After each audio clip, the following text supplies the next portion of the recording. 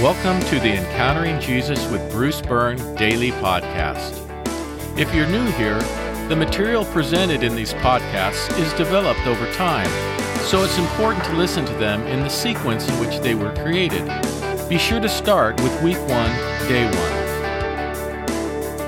1. Today is Wednesday, Week 42, Day 3.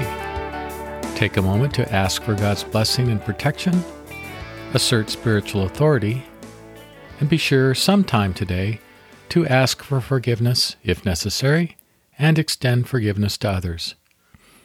Today's podcast is titled Eternal Life Revisited.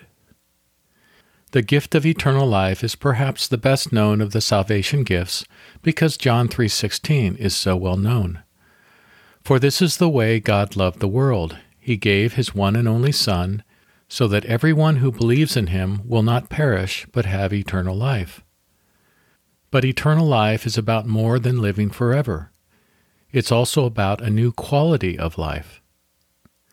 From Revelation chapter 21, He will wipe away every tear from their eyes, and death will not exist any more, or mourning, or crying, or pain, for the former things have ceased to exist. Eternal life is also about who we will know and be with. From the 17th chapter of John, this is Jesus praying to the Father. Now this is eternal life, that they know you, the only true God, and Jesus Christ whom you sent. Everyone who trusts Jesus with their life is forgiven, justified, adopted, reborn, and Spirit-filled. And we will enjoy these lavish gifts forever in the presence of God. Here are today's questions. Question 1. How might the promise of eternal life change how you live in the here and now? Question 2.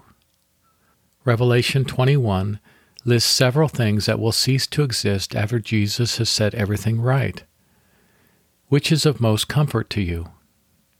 And to refresh your memory, the verse says, He will wipe every tear from their eyes, and death will not exist anymore, or mourning, or crying, or pain, for the former things have ceased to exist. And question 3, what did Jesus mean when He equated eternal life with knowing His Father and Himself?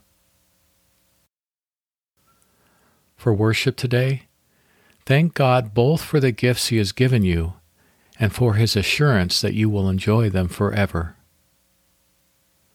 For our meditation, revisit this great text from Revelation chapter 21 throughout your day and praise God for the future He promises you. He will wipe away every tear from their eyes, and death will not exist anymore, or mourning, or crying, or pain, for the former things have ceased to exist. For our concluding prayer, Father God, thank You for lavishing on me the full measure of Your salvation gifts. Teach me to embrace them and to live them out to the fullest. Transform me through them that I might become more and more like Your Son. Amen. Let's pray together. Father God, thank You for lavishing on me the full measure of Your salvation gifts. Teach me to embrace them and to live them out to the fullest. Transform me through them that I might become more and more like Your Son. Amen. Today, remember to pray for salvation and/or spiritual breakthrough for friends and family members who need it.